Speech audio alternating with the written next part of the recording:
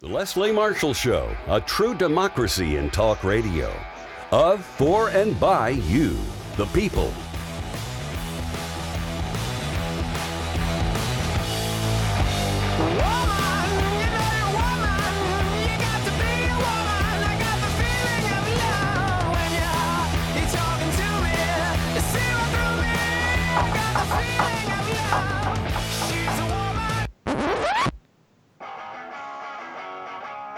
Live from our nation's capital, it's Deadline DC with Brad Bannon. Hi, welcome to Deadline DC with Brad Bannon. I'm Brad Bannon. I'm a Democratic strategist, a columnist for The Hill in Washington, D.C., and a political analyst for news radio stations KNX in Los Angeles and WGN in Chicago.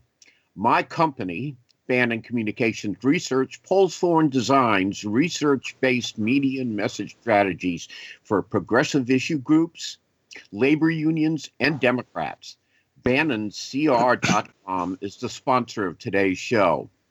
If you want to learn more about me and my political polling company, go to Facebook.com/Bannon-Communications-Research. My Twitter handle is @BradBannon, all one word. Welcome to all of you who are watching me on Twitter or Periscope. Now you can watch the show by going to the link periscope.tv/Brad Bannon. Today on Deadline DC, we'll discuss pandemic policy in the first half hour and presidential politics in the second. Our first guest today is Dr. Bob Bollinger from Johns Hopkins University. Our guests for the provocative progressive political panel in the second half hour are Kimberly Scott, publisher of Demlist, and progressive political activist Mark Grimaldi. Our guest in this first half hour is Dr. Bob Bollinger. He is the Raj and Kamla Gupta Professor of Infectious Diseases at Johns Hopkins University School of Medicine. He holds joint appointments in the International Health School at Johns Hopkins, the Bloomberg School of Public Health, and in community public health at the Johns Hopkins School of Nursing. He is the founding director of the Center for Clinical Global Health Education. The center is doing a lot of COVID-19 related work in the United States and beyond.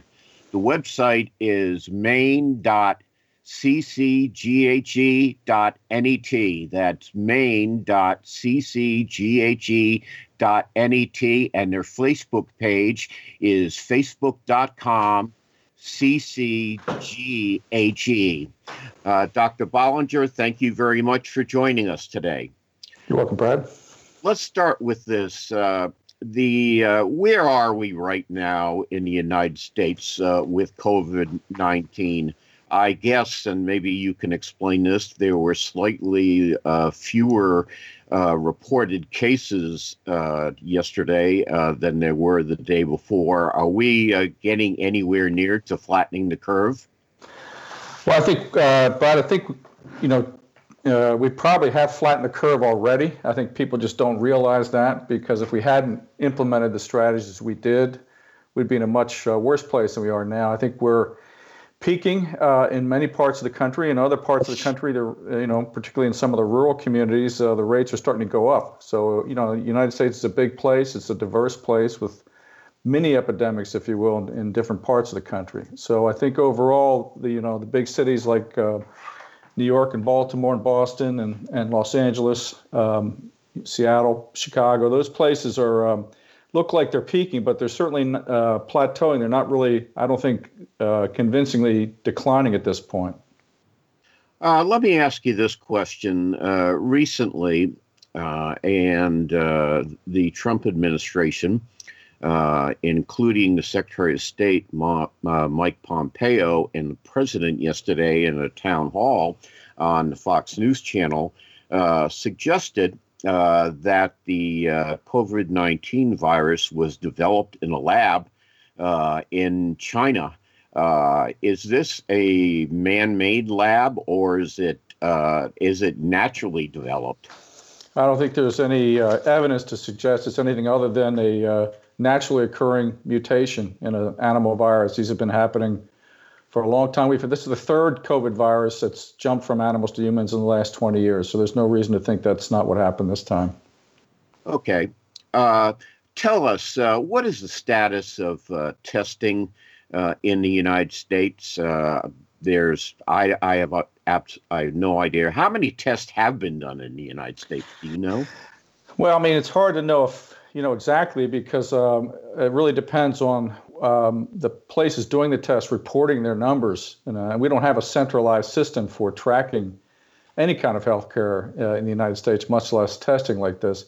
But it looks like we've ramped up to probably about 7 million or more tests already. We certainly need to do a lot more, but that's roughly where we are at the moment. And I imagine that some states are probably doing better testing than others. It seems to me that you brought up an interesting point about the lack of centralized reporting data.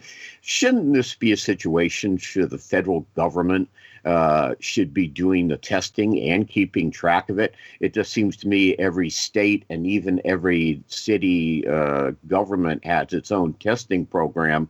And in my guess is in some places it's probably pretty good, in others it's pretty horrible. Isn't there a need for some sort of national testing program as opposed to letting each state and city do it? Well, I think it's like a lot of healthcare in the United States, whether it be testing for COVID or any other kind of testing. A lot of it's decentralized and privatized in the United States. The challenge we have is not just providing equal distribution, if you will, of access to all healthcare, including COVID testing around the country, but also centralizing how the data can be analyzed. So right now, the CDC, for example, relies on data that's fed to them from the different states, but it's not clear that those states are getting all the private data that's being collected from private laboratories. That's just a function of the fact that we have a very decentralized system around the United States. Okay. What exactly should, to be realistic, is the testing that's being done now, is that adequate or not? Well, it's not even close to being adequate, if you ask me, to what we need to kind of move forward with our society, economy, schools. We really have to ramp up testing much more than we have. I mean, when we were at the beginning of this epidemic, and even now, because we had limited testing, we could only offer it we had to prioritize that testing, right? So we prioritized it, as we should have, to the sickest patients, to the healthcare workers, people on the front lines, because we needed to protect them and care for the people that were sickest, the ones with symptoms. But if we're really going to get a handle on this, we've got to expand testing far beyond just those who are ending up in hospitals. We've got to be able to test their contacts. We've got to test their family members. We've got to scale up testing, particularly in communities that are hit really hard and situations that are hit hard, like nursing facilities, prisons, homeless shelters. We've got to be testing everybody, whether they have symptoms or not. And we don't have the testing right now to accomplish that. Okay, we're going to break now, but when we come back from the break, we'll have more of Deadline DC with Brad Bannon and our guest, Dr. Bob Bollinger from Johns Hopkins University School of Medicine. We'll be right back after these messages. Leslie Marshall. Real people, real life, real talk. Follow Leslie on Twitter. Just go to www.twitter.com/Leslie Marshall, and we'll be sure to share your tweets. Welcome back to Deadline DC with Brad Bannon. We are discussing pandemic policy in this half hour with Dr. Bob Bollinger from the Johns Hopkins University School of Medicine. Dr. Bollinger has more than 39 years of experience in international public health, clinical research, and education dealing with global priorities as malaria, tuberculosis, and, of course, COVID-19. I didn't think I'd live to see the day, Dr. Bollinger, when good common sense became a partisan political issue. But several Republican governors, egged on by the president, have started to open up their economies. Georgia led the way, opening gyms, tattoo parlors, restaurants, and theaters a week ago. Other states, mainly in the South, are following suit. Am I crazy, or is this incredibly premature to be reopening the economy? Well, we'll certainly know in about 3 to 4 weeks because in those places that relax some of these measures, we might expect to see big bumps and increases in new infections. So, I mean, part of what we're trying to do, I think, all over the world, not just the United States, is, this is an unprecedented situation. And so people are trying, and governments and all sorts of groups are trying different strategies for not only getting us moving forward economically, but from a public health point of view.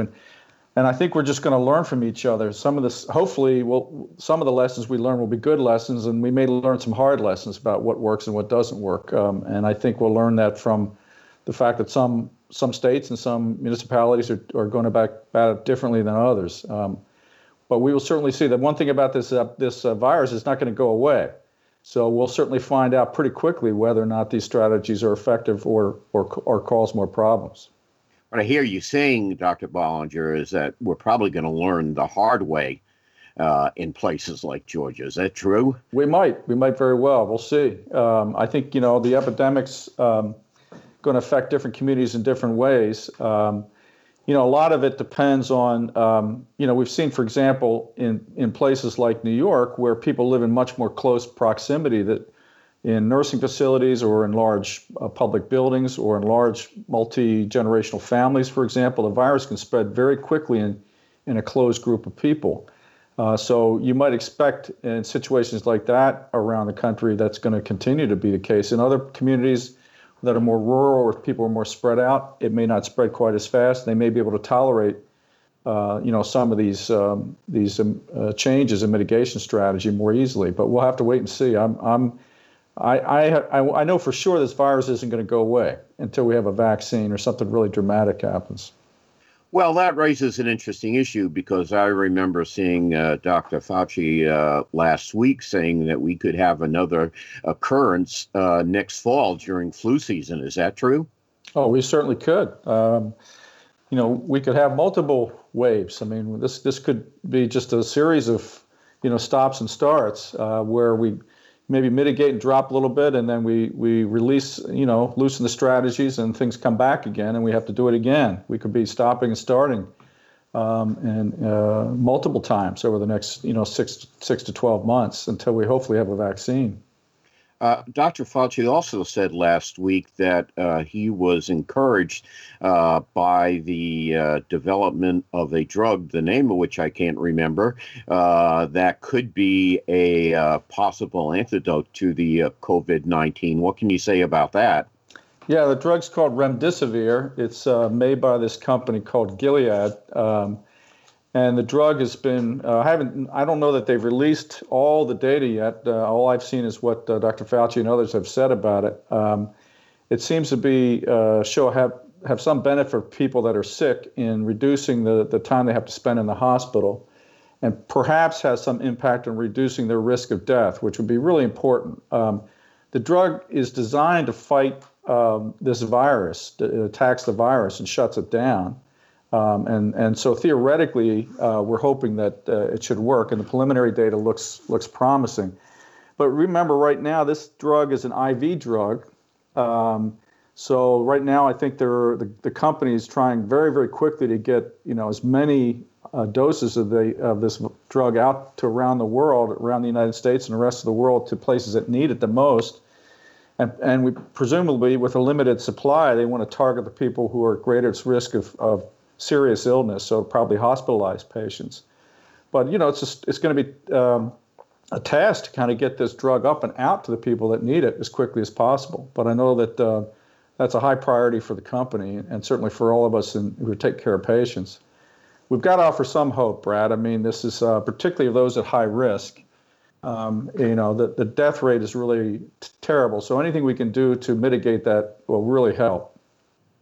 Let's say Johns Hopkins University is in Maryland. If you were talking to the governor of Maryland, Larry Hogan, what would you advise him about reopening the Maryland economy? Well, Governor Hogan, fortunately, is got a lot of good advice, and he's, I think, been listening.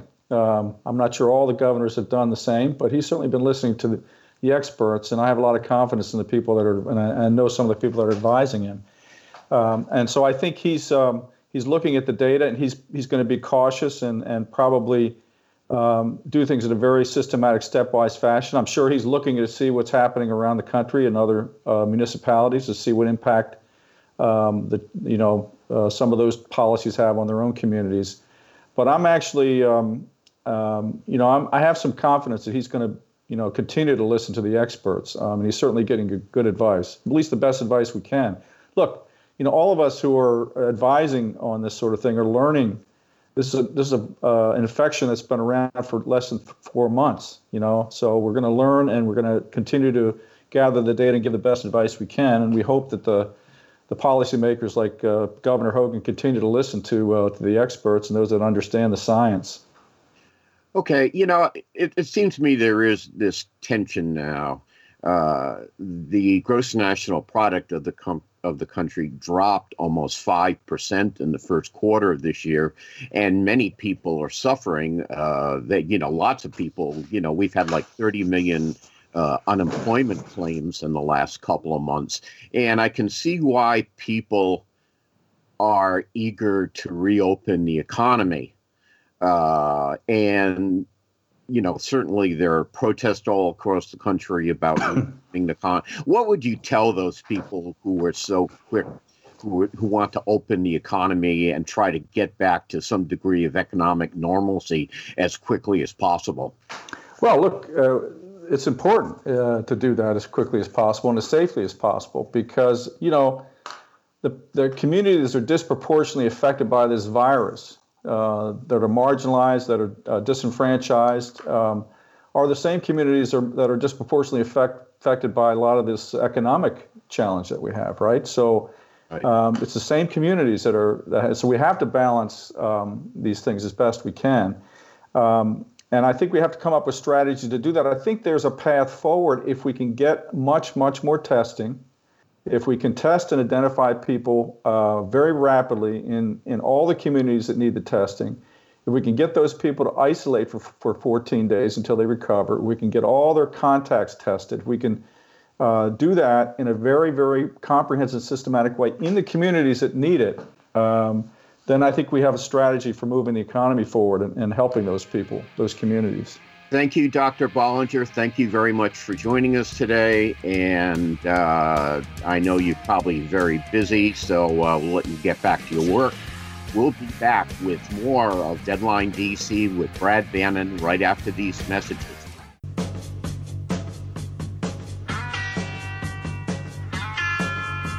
Back to Deadline DC with Brad Bannon. Every Monday, I write a column on Campaign 2020 for The Hill. Today's column is about Michelle Obama as Joe Biden's running mate. I can dream, can't I? A new Showtime documentary on Michelle Obama airs beginning Wednesday. The film recounts the political promotional tour for her memoir, Becoming, which has sold more than 10 million copies.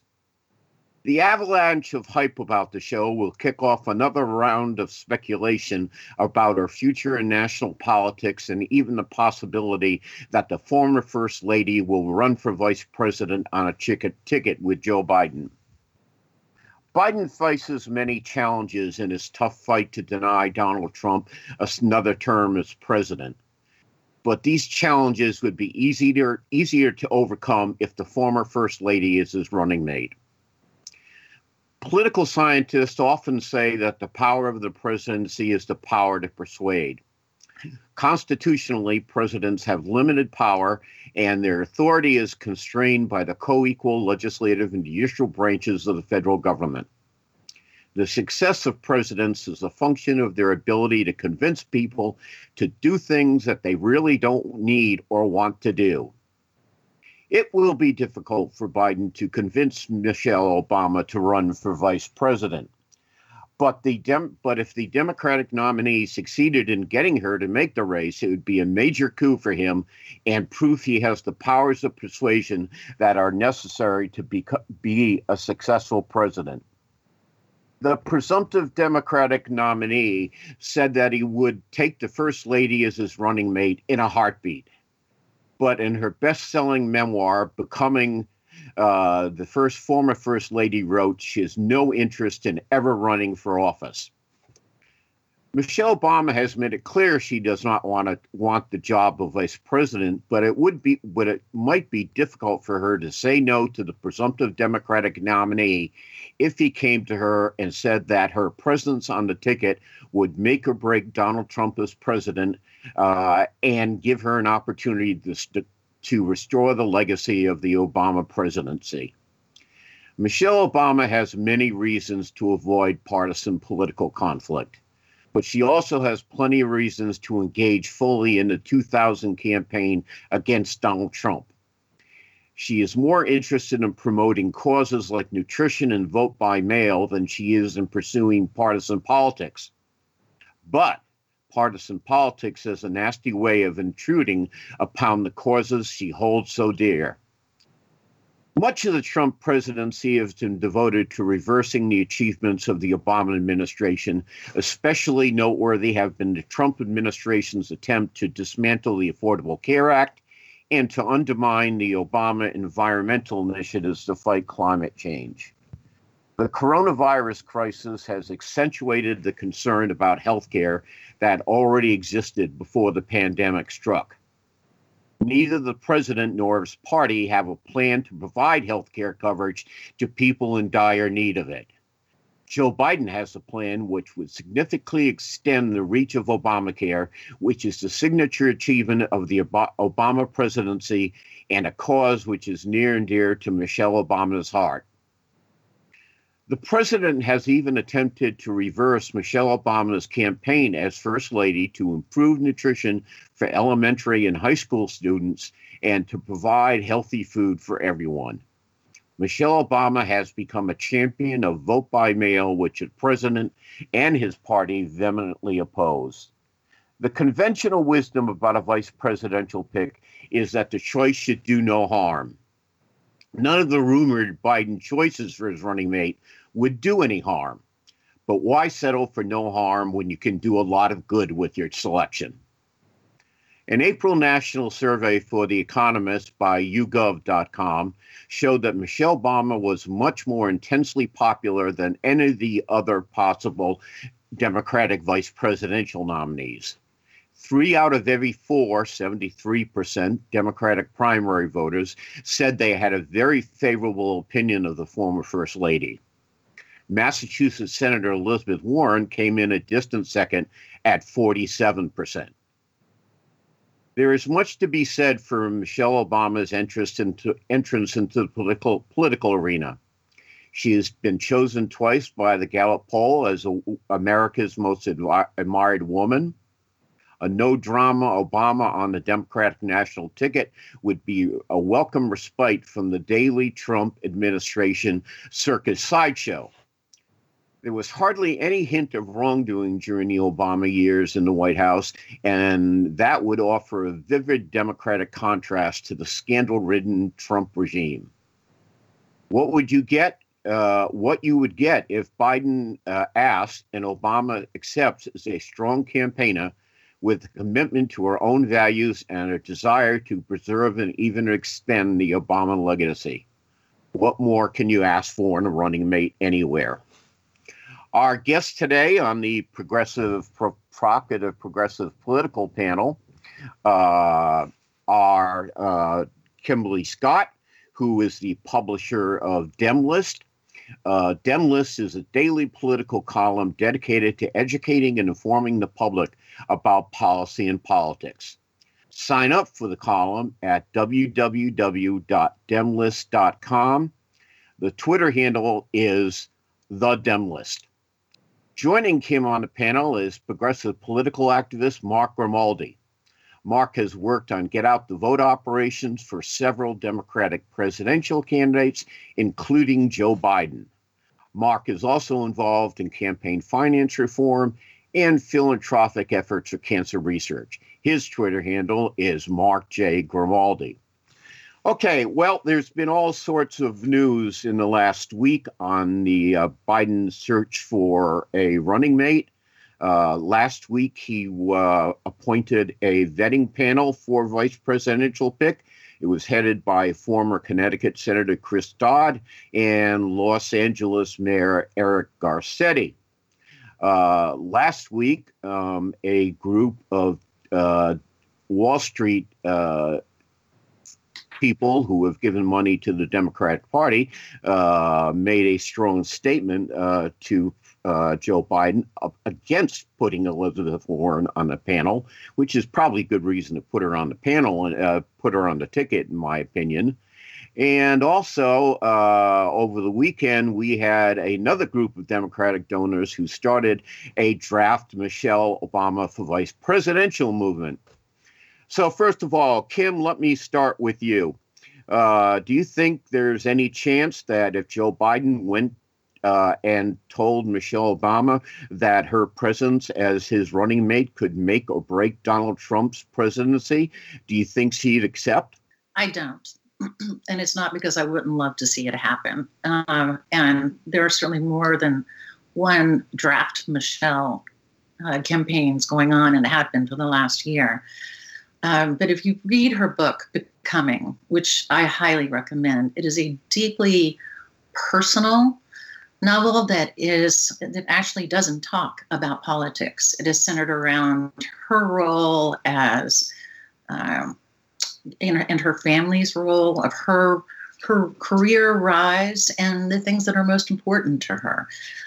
The only circumstances under which I could see Michelle Obama accepting is if the polls shifted and Trump was leading consistently by 5 to 10 points. And that's not the case right now. Biden has made the decision to pick a female running mate. There is a long list of qualified candidates, not necessarily all everyone's preferences. But I think she would step in only if the tides were reversed. Okay. Mark, you want to weigh in on Michelle Obama? I think, and first of all, thanks for having me, Brad, and Kim. It's nice to see and talk to you after talking to you on the phone so many times. It's one of the few benefits of this situation. But no, I think Kim, as per usual, makes a really strong point regarding the position that the race is in. And I do think, Brad, I read your piece before today, but just hearing you read it again, you brought up some interesting points I had not thought about in the forefront. I just automatically thought, she's, said that she wouldn't really be interested. But then you think about the fact that, President Trump has had this unhealthy obsession with undoing anything that President Obama did for the good of the country, whether, like you said, it was the Affordable Care Act or the climate initiatives that he has put forth, like the Paris Climate Agreement, anything that the man has touched, the Iran nuclear deal.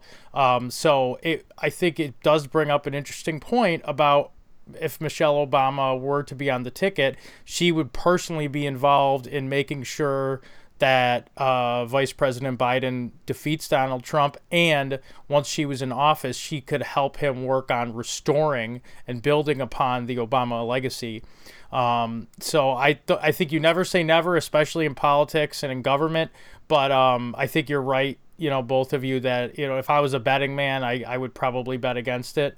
But man, you're right. She would just absolutely just be a rock star on that ticket, and anything she ran for is, she's absolutely just insanely popular, the most admired woman year after year. And I think she is very smart and prudent and would be a great person to be on the top of the ticket with Vice President Biden at this moment right now in our country.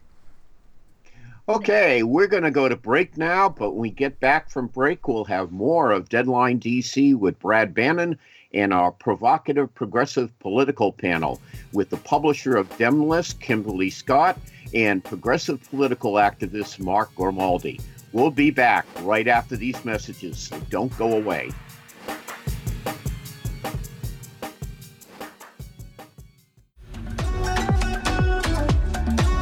Welcome back to Deadline DC with Brad Bannon. We're here for the provocative progressive political panel. Joining us on the panel today is progressive political activist Mark Grimaldi and the publisher of Demlist, Kimberly Scott. I urge you, the Twitter handle for Demlist is the Demlist, all one word. I urge you to take a look at it. It is a great way to keep track of Democratic policy and politics during campaign 2020. I could personally attest to that as well. Yes, this is true. This is very true. Educate and inform. That's right. Let's start this. It seems to me that during the last couple months, since it's been clear that Joe Biden has going to be the Democratic presidential nominee, or is the presumptive nominee, as he's referred to in the press these days. He has handled a couple of things well and a couple of things not so well. One of the things that's clouded Joe Biden's candidacy is the charges of sexual harassment brought against him by a former staffer named Tara Reade. Now, Biden was on Morning Joe on MSNBC last week. He unequivocally denied the incident. But the interview raised an interesting point. In the past, Joe Biden has said that anytime there's an accusation like this, Americans should presume that the woman who's making the complaint is right. And when he was asked about that statement, when he was on Morning Joe last week, he had trouble explaining that. So let me ask the panel this. When there's now, I think Biden handled the situation pretty well. And apparently, since he did the interview last Monday, I guess, there have been questions about Tara Reade's claim, which have, created some doubt about her charges. But, how generally in politics, how should the media handle a complaint like this? Because it's a very tricky business. Kim? Brad, I think this is actually a part of a larger journey that began 3 years ago with the Me Too movement, and that the narrative is still being written. Anytime there is an allegation of sexual assault by or against a man or a woman, it should be heard. But in this case, since it was 27 years ago and Biden is no longer in the Senate, then it's going to be tried in the court of public opinion. I think he handled it well, perhaps not stellar. And just hours ago, some developments actually in the interview, Biden said that he has written to the Secretary of the Senate and asked that any records from that period of time be researched and revealed with regard to potential complaint by Tara Reade or someone else. Now, this morning, apparently, the legal counsel for the Senate said that the Secretary of the Senate does not have the authority to release that because under the law, it's confidential. Then in turn, Biden's attorney has asked, could that information, if those records are there, be at least released to the complainant? So they're playing it day by day. They're playing, I think, Biden's playing it well. But it's going to be up to each individual on not only whether they think this is a believable story, but how it weighs in their perspective in voting for Biden as the Democratic nominee. And then, of course, there is the Biden versus Trump, which, as we all know, is a whole nother level of history. Mark, let me ask you, how should the media deal with a claim like this? I mean, obviously, a woman who has a complaint against a politician or anybody else should be heard. And it has been. I mean, there's been quite a bit of conversation about Tara Reade and Joe Biden in the last few weeks. But it also appears that her story has problems.